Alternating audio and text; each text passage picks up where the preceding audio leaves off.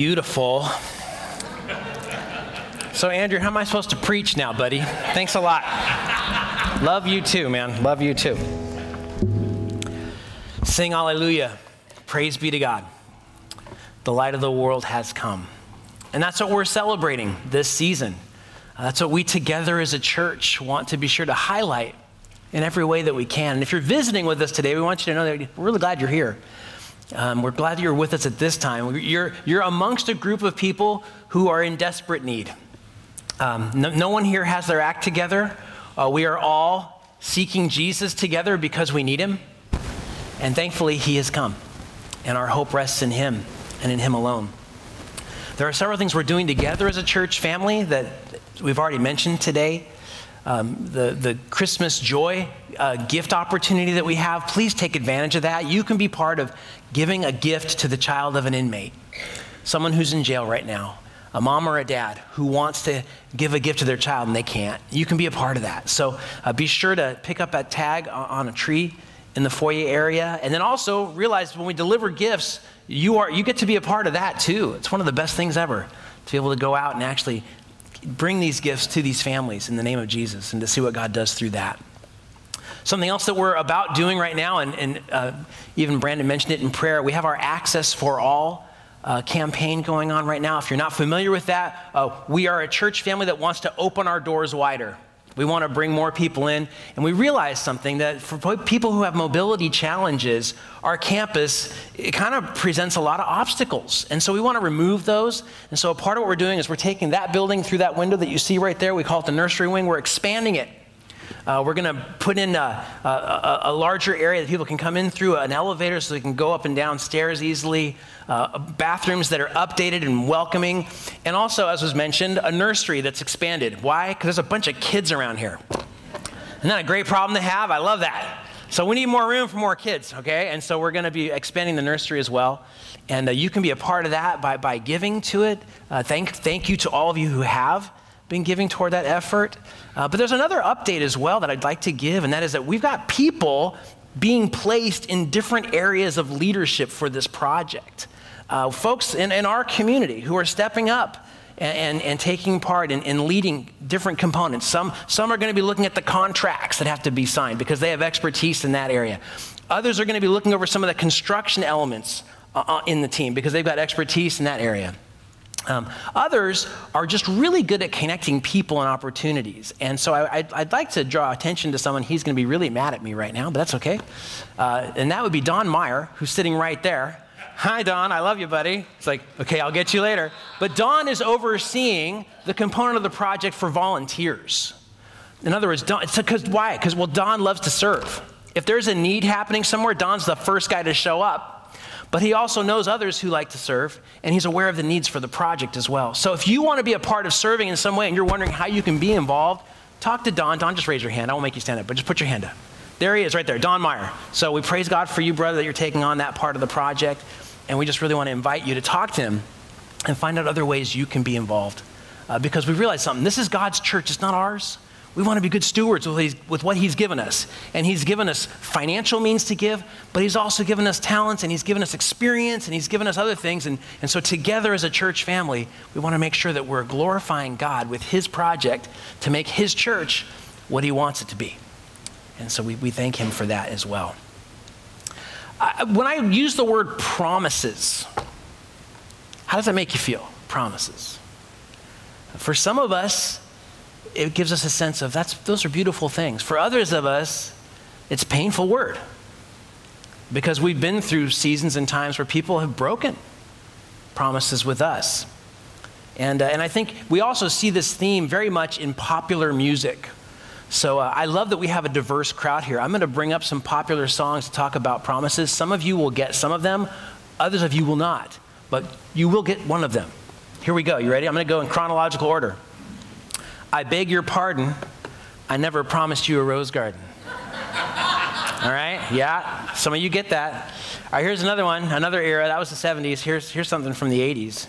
You made me promises, knowing I'd believe. Promises, you knew you'd never keep.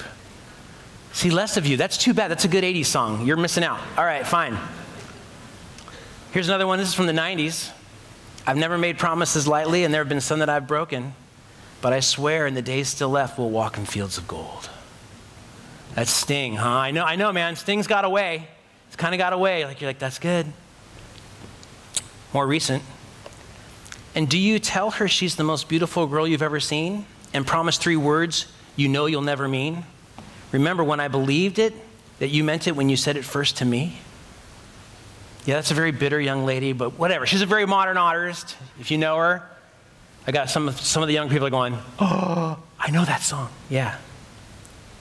Here's the thing. All of us have encountered or experienced broken promises, haven't we? In some way.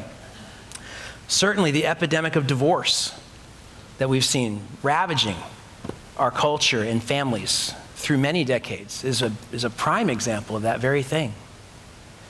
And promises that are broken are reminders to us really that we live in a fallen world. We live in a broken world.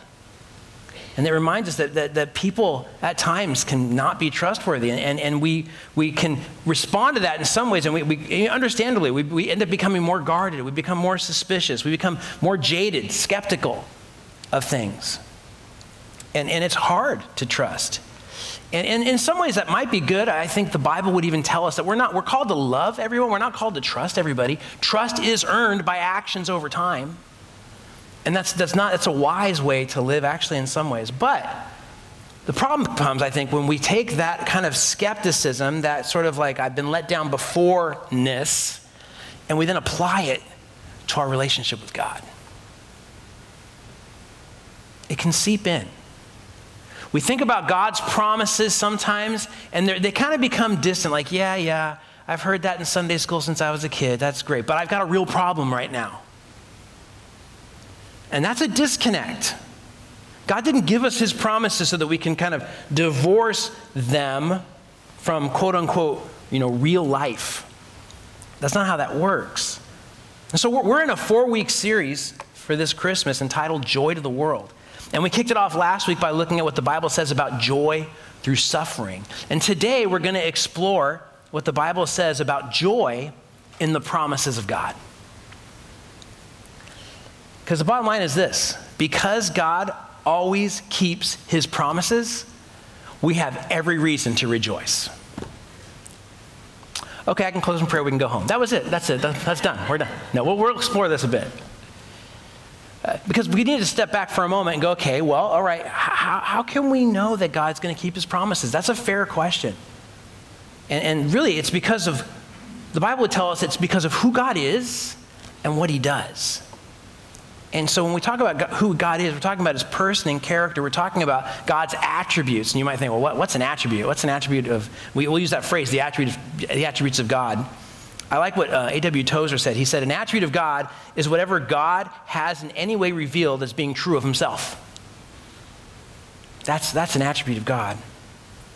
And so when God tells us his promises, he's also showing us by who he is and what he does, that he's going to keep those promises. And so when we look at God's faithfulness and truthfulness and omnipotence and goodness, those things about God, we're talking about attributes. And so let's just briefly look at these. For some of you, this might be new. For some of you, it's going to be review. But let's think about this first of all. The truthfulness of God. What is it? God is the true God whose knowledge and words are both true and the final standard of truth. He's not going to lie to you. He never lies. He cannot lie. It's against his nature.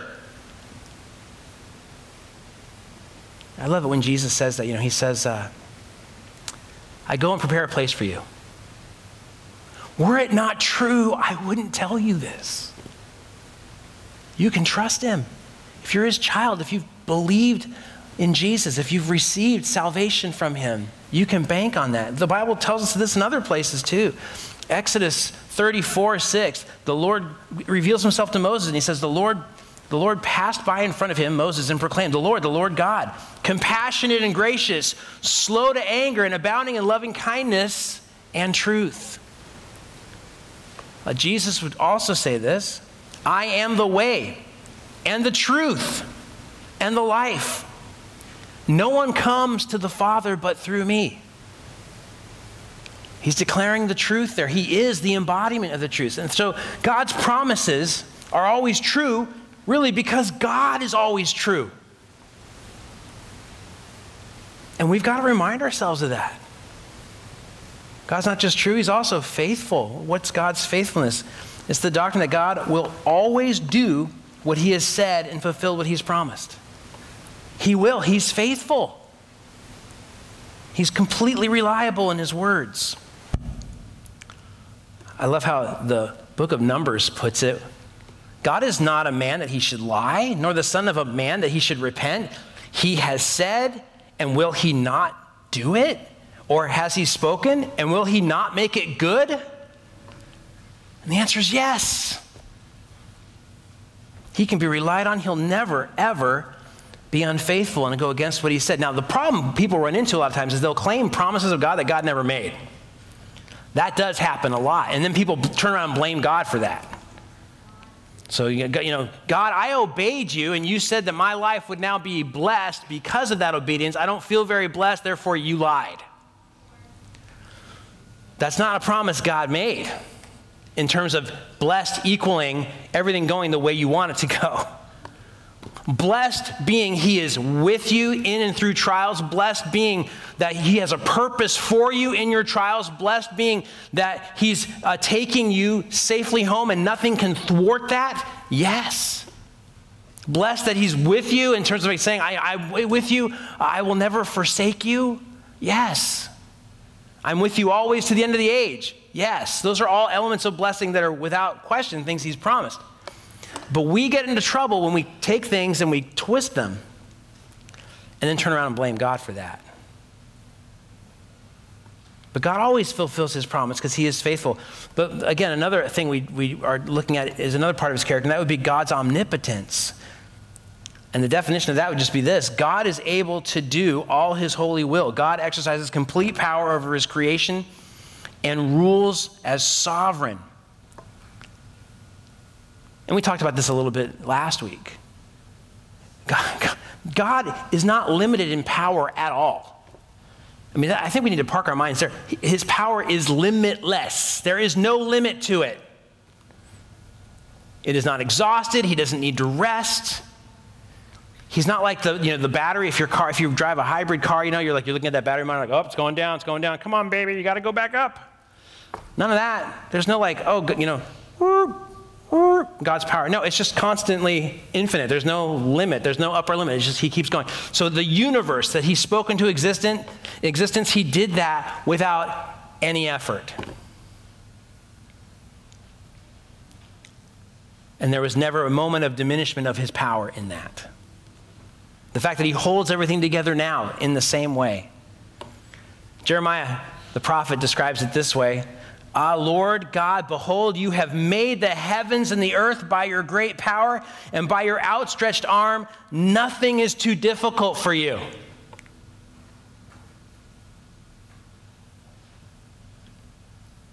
So God actively accomplishes his promises by this limitless power. So when we think of, again, the fact that God keeps his promises, it's never because he's not able to do that. And again, people to deal with and wrestle with different issues, and sometimes for them to kind of equate things together in their minds and make things work out, they have to make God unable to do some things. Well, God would wipe out evil, but he just can't. That's kind of the perspective some have held to or come to eventually.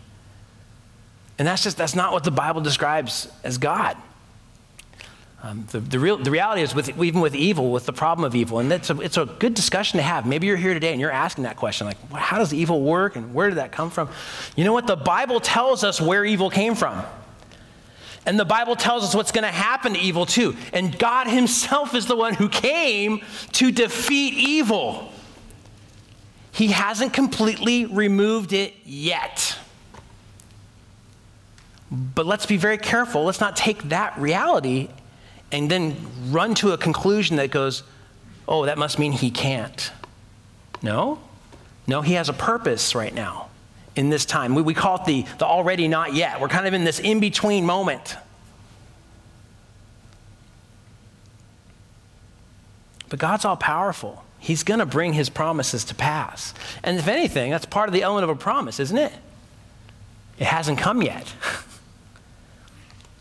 We're waiting. We're anticipating it.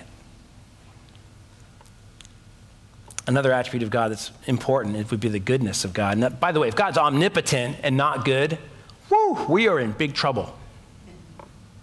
That'd be terrifying. But thankfully, God is good. And a simple definition of the goodness of God, God is the source and standard of all good. The only reason you and I actually even have any notion at all of what good might be is because God is in fact good. We wouldn't even have that frame of reference for anything were he not good. There'd be no such thing. And when some people say, well, then when God said this or when this was done, that was wrong, it's like time out, impossible. God by definition is good. When he does it, he is setting the bar for what good means. He isn't measured by our standard of goodness. No, we are measured by his. We don't even have a standard of goodness apart from him. I love how Psalm 34 just says, taste and see that the Lord is good. How blessed is the man who takes refuge in him. So the psalmist is saying, God is good. So come and taste.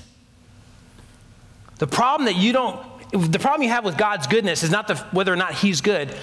It's that you've never tasted it. You know? There's a dish in our house that we really like. But I want to tell you right now, I wouldn't recommend you get a recipe and just try it because my wife, Janet, has the recipe. So if you're going to get it from her. We call it chicken divan.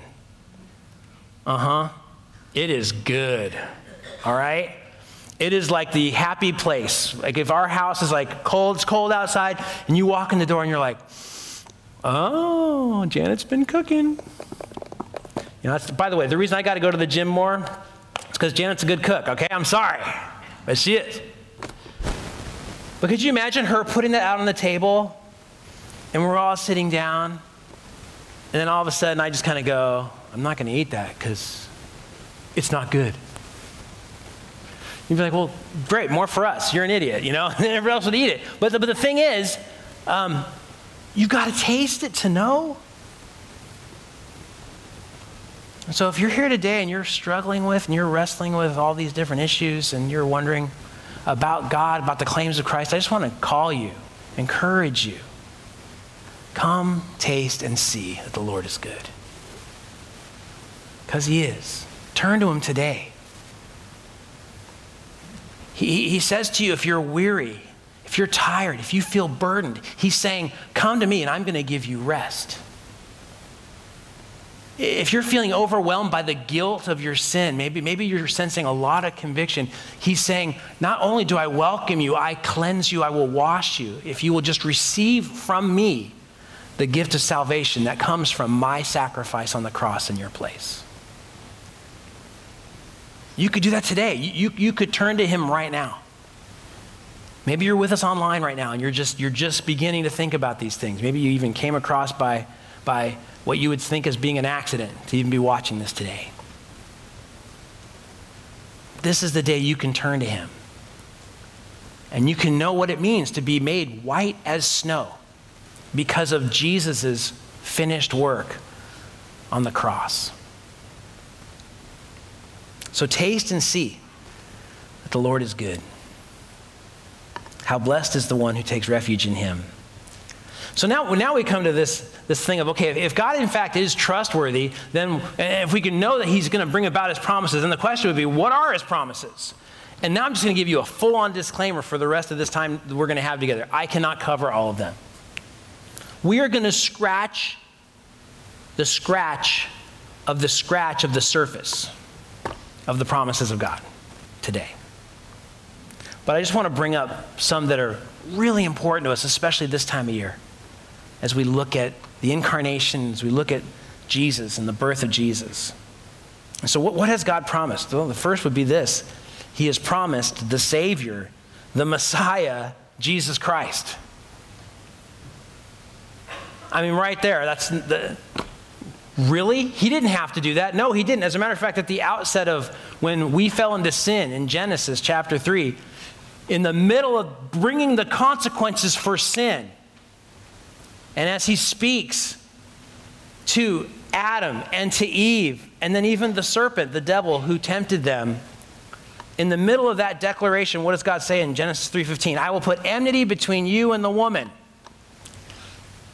and between your seed and her seed. He's talking to the serpent. He's saying there's going to be a conflict here. Notice, he shall bruise you on the head, and you shall bruise him on the heel. Right there in the beginning, there's the promise of this one who would come to save.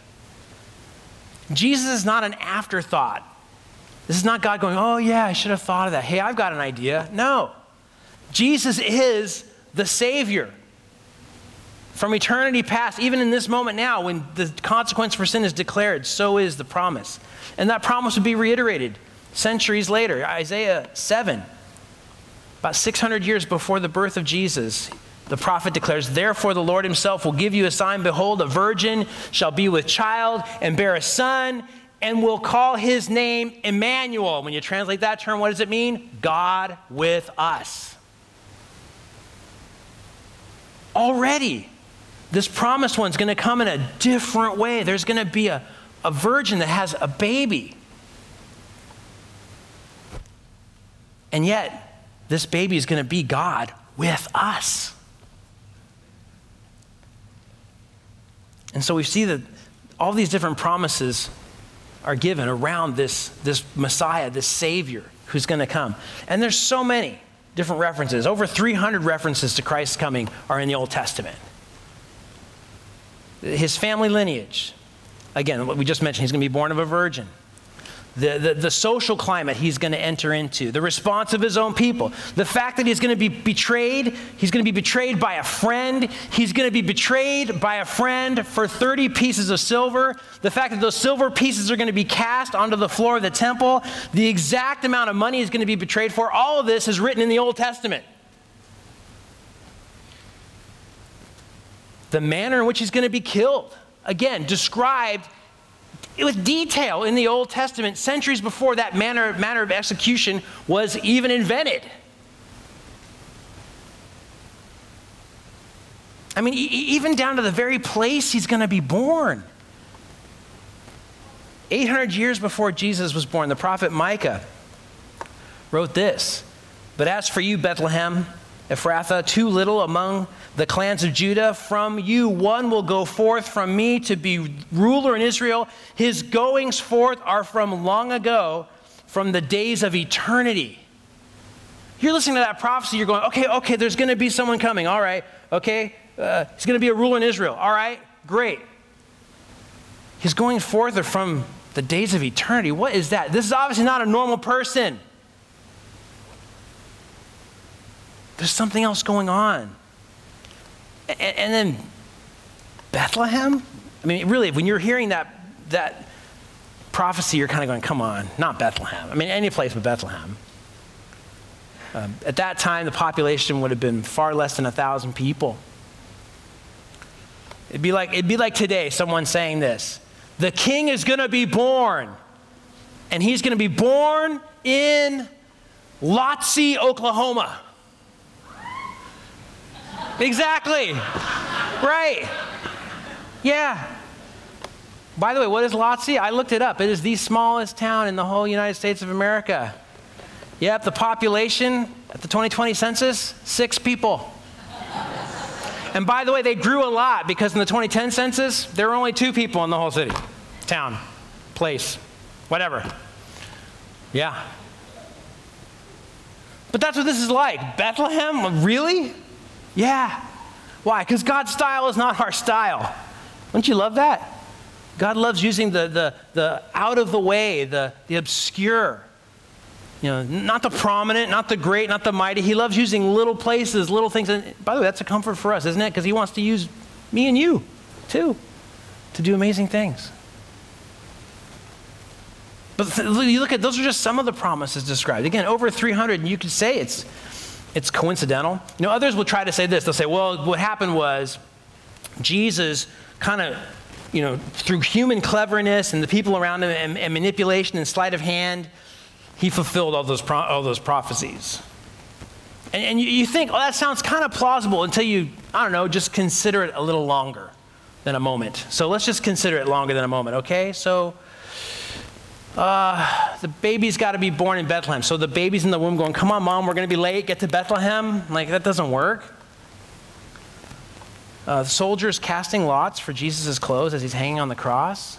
Again, that's specifically described in the Old Testament. Jesus is working that out? I mean, really? Now, clearly, this is God's wisdom and faithfulness orchestrating the fulfillment of his beautiful promises. And that's why Galatians 4 can say this. But when the fullness of time had come, God sent forth his Son, born of a woman, born under law. So God sent his Son at just the right moment in human history. When God's oversight over world events would bring about the most beautiful place to bring about this gospel, this good news. And there's all kinds of things that played into that. Certainly, the roads that were kind of run by Rome at that time, right? Pax Romana, peace, allowed through merchants and trade for the gospel to spread all over the known world. And there were many other things, but God used that. And so God did this, again, he born of a woman, born under the law. Born of a woman in that he's human. He is the God-man. And we talked about that a little bit last week as well. So he is 100% man, 100% God. He's human. He can take our place. He can live and fulfill God's law in the way that we couldn't. And then he can die in our place as well as our substitute. In the same way, the Passover lamb, another depiction of Jesus in the Old Testament, was killed in the place of those who deserved God's wrath. And so born under of a woman and born under law, again, to fulfill God's law, to bring about salvation for sinners like you and me who cannot keep God's law, who need a Savior.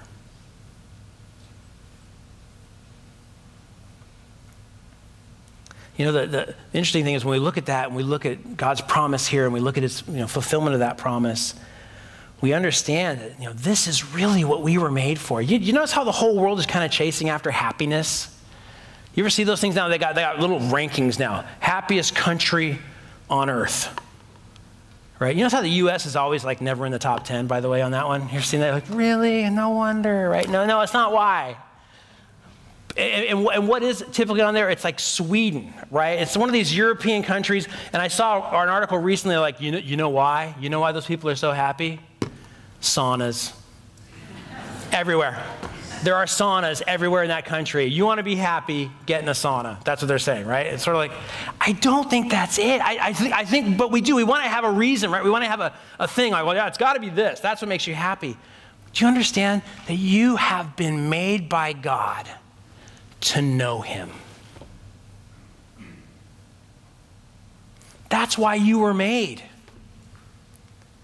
I love the Westminster Catechism. A catechism is a series of questions that's used, and when you give the answer to the question, you're helping that person learn or grow in the faith. And essentially, the Westminster Catechism, the very first question is, why were you made? And the response is, I was made to glorify God and enjoy him forever. That's the answer. And then I do love how, centuries later, John Piper would come along and he would kind of tweak that a little bit. He'd take the and he'd make it a by.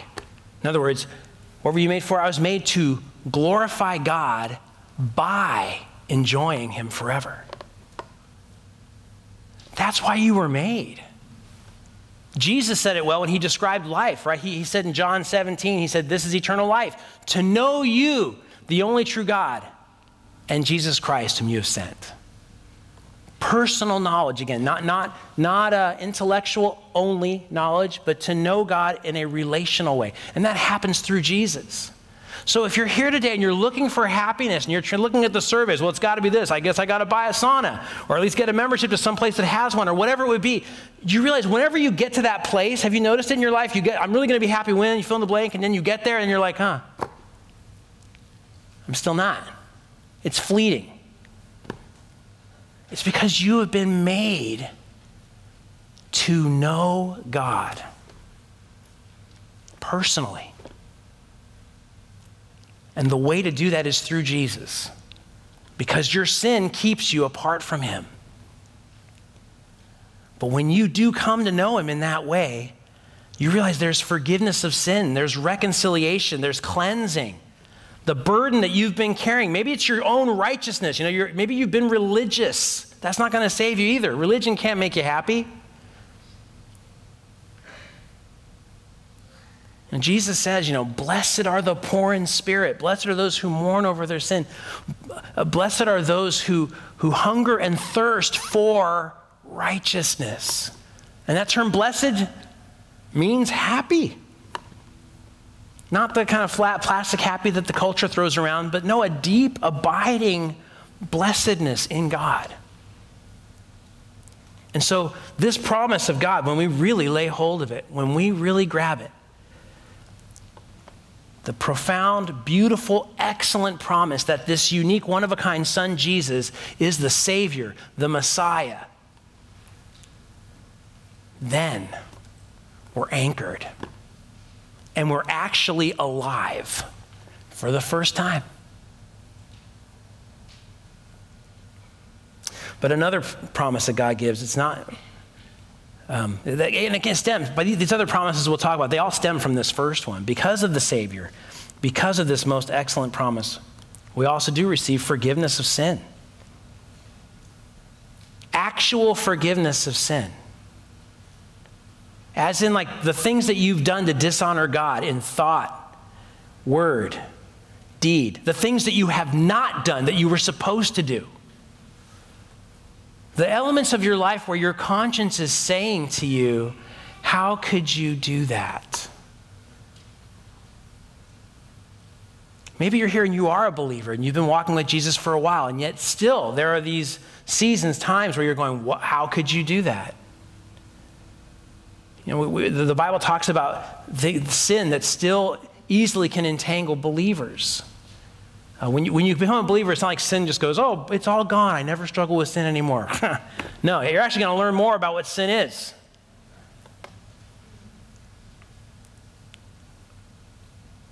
But what happens is when we really grasp this, the forgiveness of sin, and the cleansing that comes from Jesus, now we have hope in the midst of our struggle with indwelling sin. And God tells us we're going to struggle with indwelling sin. 1 John tells us this: if we say we have no sin, we deceive ourselves and the truth is not in us. But then we're also given a prescription. He says, but if we confess our sins or agree with God that what I've done is wrong, if we confess our sins, He is faithful. God is faithful and just to forgive us our sins and cleanse us from all unrighteousness. The prophet Jeremiah talked about this too. He talked about how I'm going to cleanse them from their iniquity in chapter 33. I'm going to cleanse them from all their iniquity by which they've sinned against me, and I will pardon their iniquities which they have sinned against me, and by which they have transgressed against me. It will be to me a name of joy and praise and glory. All the nations of the earth will hear of all the good that I do for them. That's an Old Testament prophet. That's Jeremiah, the prophet. Just trust me, Jeremiah was not the guy that's just going to try to be polite and say nice things. No way. That bold prophet is declaring this, that I will cleanse them of all their iniquity. The Apostle Paul would write about this in Romans chapter 4. He's contrasting two ways to approach God. You can be religious and morally upright.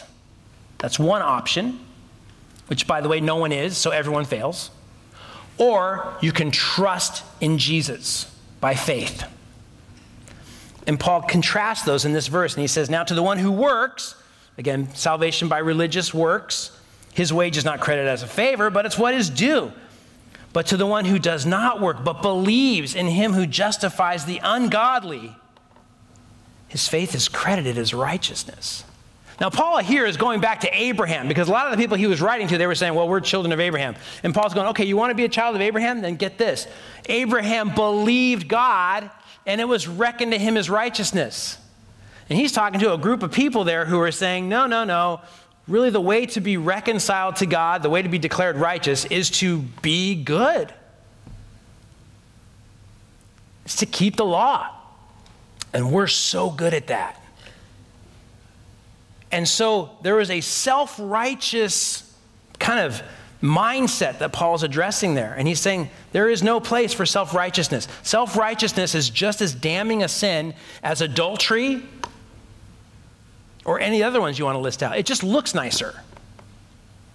It's just as dangerous and it's just as damning. And so Paul here is saying, no, God is the one, and he's using these shocking phrases. This is a big one. Notice, God justifies the ungodly.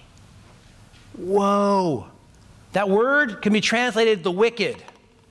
God justifies, God declares righteous the wicked. He puts those two words and sandwiches them together in the phrase on purpose. It's meant to be like a cold splash of water, like, yep, this is what I'm saying. Just as Abraham did not earn his righteous standing before God because of some ritualistic activity or religious activity or some act like circumcision, his whole point here is that Abraham believed God and was reckoned righteous before circumcision even came about.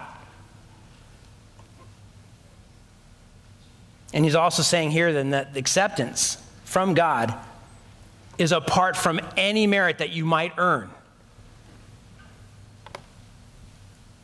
And so he brings about this reality that, no, you're saved by grace through faith. And he'll write that in Ephesians chapter 2. But here's the thing. Do we really hold on to that as God's promise? Do we really hold on to that? In your weekly wrestlings with guilt, with sin, in the times that you go before God in confession, if you're, again, a believer here today, does this promise impact you the way it must?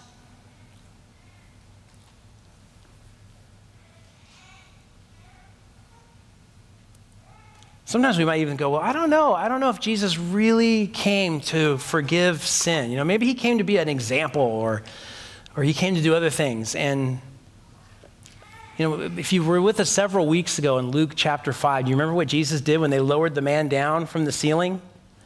The man was paralyzed. He couldn't walk. And his friends were trying to get him in front of Jesus so that Jesus could heal him.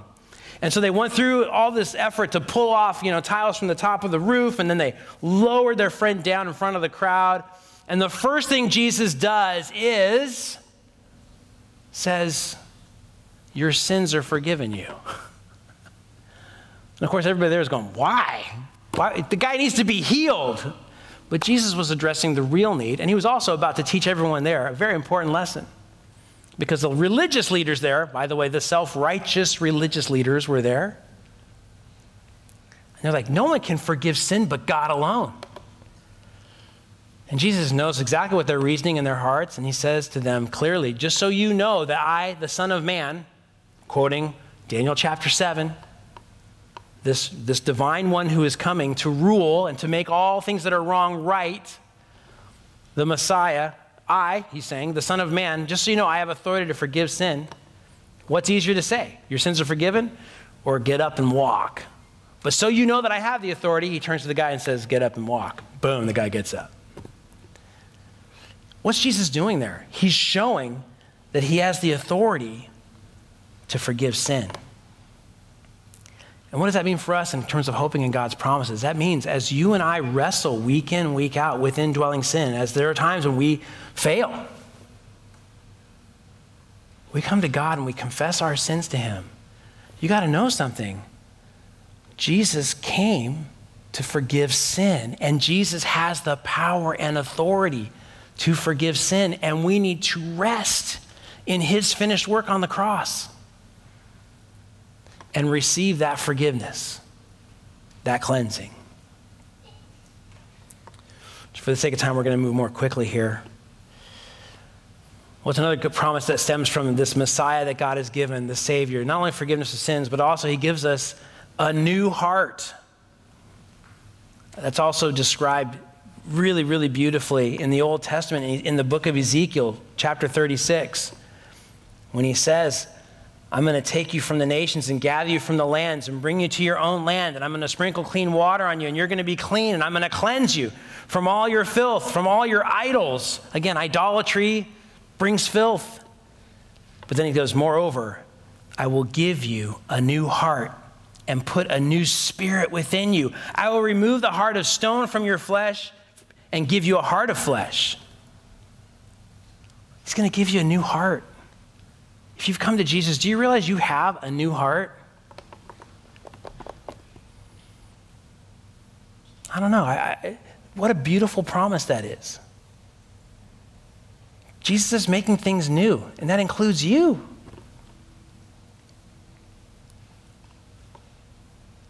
We're told in 2 Corinthians 5, if anyone is in Christ, he's a new creature. Old things passed away. Behold, new things have come. If you're in Jesus, you've been made new and you are being made new.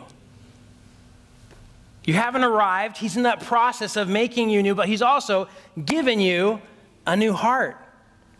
And that is such beautiful news. It's this amazing exchange that happened. Jesus died on the cross. Our sin was put on him. His righteousness is put upon us.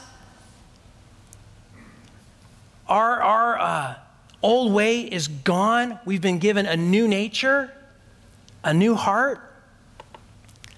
And that means that we are in union with Christ. We are vitally connected with him. God has brought this about. Jesus says, I'm the vine, you're the branches. That's the picture. You're actually in him. You're alive in him. And that's something that's amazing to see, this new heart, this new life. Our Christmas tree this year. So sometimes we will take a long time to pick out this thing. We'll actually go to place and find the right tree. Find the right tree. You got to find the right tree, you know? And so we'll go from lot to lot. This year, man, we were just, because Janet happened to be at Costco at the time the trees were being unloaded from the truck, and she's like, they've got trees at Costco. I'm like, buy that thing now. Run over people, tackle who you have to, but get that tree. No, I'm kidding. We didn't do that. But. So I'm like, I'll be there in 5 with the Pilot. It's our bigger car. I drove up. We didn't even see this thing. You know, we didn't know. We had no idea. And it was risky, people. It was risky. But guess what? We cut it open. Boom. Thank the Lord. It was just right. But here's the thing. The bottom needed some work. All right? Bottom needs some work. So I'm under there, and I'm like trimming stuff off. You know how you do that? And then what happens eventually is those little branches, they're laying around. I know I should know this, but it still doesn't cease to amaze me. I cut those off. They're sitting there just for a little bit of time. They're dry. Like they become dry fast. Why? They're not connected anymore. Now, of course, the whole thing's going to die. I get that. That's not the point. The point is branches that are disconnected dry out and die. It's a common thing. Jesus used that picture for us so that we would see, look, apart from him, that's what we are. We're brittle. We're dead. But here's what happens. When you're in Jesus, notice this. You are in Jesus. You've been connected to him. It's a vibrant, living connection that you have. That's the new life. That's the new heart. That's what you've been given. And so as a result of that, we need to recognize that we have this amazing promise from God. If you've come to Jesus, you are a new creature. You're not who you were. You're not who you were. I've had the joy of talking to different people here in our church family, and we're describing our lives at different times. Sometimes when baptisms come up, for example, people will tell their story. I've talked to other people, and you know, we have folks as a part of our church family. There's someone here who literally came to Jesus in solitary confinement in a military jail. And I remember having that conversation with him, and I looked at him, and I'm just like, because he described how he got there. I'm like, wow. And I go, bro, I could never imagine you being that way. And he looked at me, I'll never forget this. He looked at me and he smiled and he goes, it's not me anymore. And that's the beauty of the new life, the new birth, and the new heart. And that's a beautiful promise to hold on to. And if you're in Jesus today, you have that. And that comes about as something that's related to another promise of God, and that is the Holy Spirit. God, the Holy Spirit, this new life, guess how that happened? The Spirit of God came inside of you. He entered into you. and brought you to life. That's what it means to be a believer. God, the Holy Spirit, the third person of the Trinity, he enters into you and lives inside of you. And I think it's interesting because a lot of times, you kind of get these different ideas of being in the Spirit. This time of year, have you noticed that? Are you in the Christmas spirit? And you're kind of like, what does that mean to you? And I think for some people it just means, well, your attitudes and feelings toward Christmas. That's what the Christmas spirit is. And then the next implication is, and you're supposed to be up for it. Yay, right? If you've had a hard week, you're like, no, I'm not. For some people, it's, well, the spirit of Christmas, being in the Spirit means, you're helping people that are less fortunate than you are.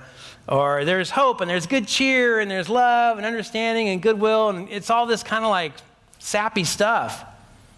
There's actually a recent study that was done, and the headline of the article read like this: "Scientists locate Christmas spirit in the brain."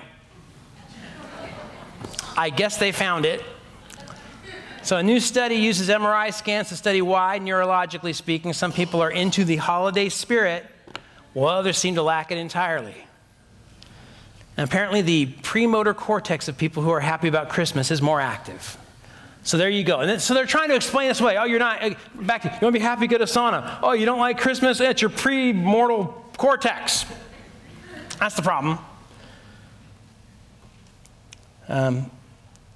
So, by the way, they also say that the cortex is more active when you are mirroring the body movements of other people. So I don't know what that means. You're in that aerobics class. I don't know. I don't know what that means. I don't know. But look, that's not what the Bible's talking about when it talks about being in the Spirit. Right? That's not it. No, instead, when we talk about being in the Spirit, we're talking about this dynamic relationship that we have with God because His Holy Spirit dwells inside of us. It's a way in which God empowers us and works through us. And so again, the Ezekiel passage, I'm going to put my Spirit within you. In Acts chapter 2, when the Spirit came at the birth of the church and people were speaking in languages they had never learned before. They were speaking in tongues. And Peter declares it's what we've received from the Father, the promise of the Holy Spirit. He's poured out the Spirit upon us, and that's what you're seeing and hearing right now. Ephesians chapter 1 describes it as having believed you were sealed in Him with the Holy Spirit, and notice this descriptor, this Holy Spirit of promise. In other words, the Spirit is the one who was promised, and God fulfilled that. And you think about that, what does the Spirit of God do constantly? He's convicting the world of sin, righteousness, and judgment, right? So again, for those who have not yet come to Christ, the Spirit of God is active in bringing conviction, in showing need for a Savior. For everyone who's come to Christ, the Spirit blesses in bringing about the new birth and regenerating, indwelling, baptizing, sealing, anointing, empowering, guiding, teaching, sanctifying, filling. He sovereignly gives spiritual gifts to His people, and then He prompts and enables us to use those gifts to build up the body and to care for one another. He comforts us through suffering. He opens our eyes to understand the scriptures that He wrote and to apply them to each situation. He imparts this new view of daily life framed by the certain return of Jesus. So He helps us to see now in light of the end. And He does all of this every day. And that's what it means to be in the Spirit. And the beautiful thing is, He's at work in those ways in the lives of believers, whether we're aware of it or not. But how much do we miss out on by not being aware of it? The Spirit of Jesus who raised Him from the dead is also the one who gives power to us to live in a new way, to walk in a new way. And so in light of that, we have much to give thanks for, and we have much to rest in terms of God's promise. And so if you've come to Christ, know this. God is dwelling in you. And so what are you called to do? You're called to live out of this resurrection power from the age to come, from the Spirit, right now. To depend upon Him in that. You're called to to trust him in that. And then many other blessings also flow from God's promises. And there are so many others that we don't have time to even look at today. One would be his wisdom. Do you realize God gives you wisdom when you seek it? Now, you got to seek it, by the way. You got to ask him for it. That's how he's designed it. But the very way he made the universe is by his wisdom. And if you walk in harmony with his wisdom, you're going to be given the ability to navigate through crazy times. And he's promised you that. If any of you lacks wisdom, let him ask God, who gives to all generously without reproach, and it will be given to him. Isn't that beautiful? That descriptor there, God gives generously. It's the idea that God isn't just sitting there going, oh, you want wisdom again? Okay, I guess. No, he's ready. He wants to give you wisdom. He's eager towards that. He wants to help your life in that way because you want to walk with him, and he wants you to be able to walk in accordance with his truth. Even the trials that we have, we're told, are given to us for the purpose of helping us to seek God and his wisdom. God promises all kinds of things. He promises grace through suffering. He promises his inheritance that's reserved for you, that the world cannot overrun, that cannot decay, that cannot be taken away. And so in conclusion, will you, brothers and sisters, rest in the promises of God this season? And if so, how's that going to affect your life? Again, when we rest in God's promises, we see him more clearly, we walk together in love, and we are a witness to those around us who desperately need his hope and his grace. So may we be able to do that as this season continues to unfold. Let's pray. Lord, we seek you in this time, and we pray that your promises would be precious to us because they're true. We thank you that you always keep your word, that your power and your grace and your joy are available to all in the fact that Jesus has come and he has died and he has risen again. And this promise that we celebrate, that's been fulfilled in the birth of the God-man, the unique, one-of-a-kind Son of God. We thank you for him. And we pray, Lord, that these promises and the others that are given to us in your word would be the anchor for our hearts in days like today. We give you great praise in Jesus, the living one. Amen.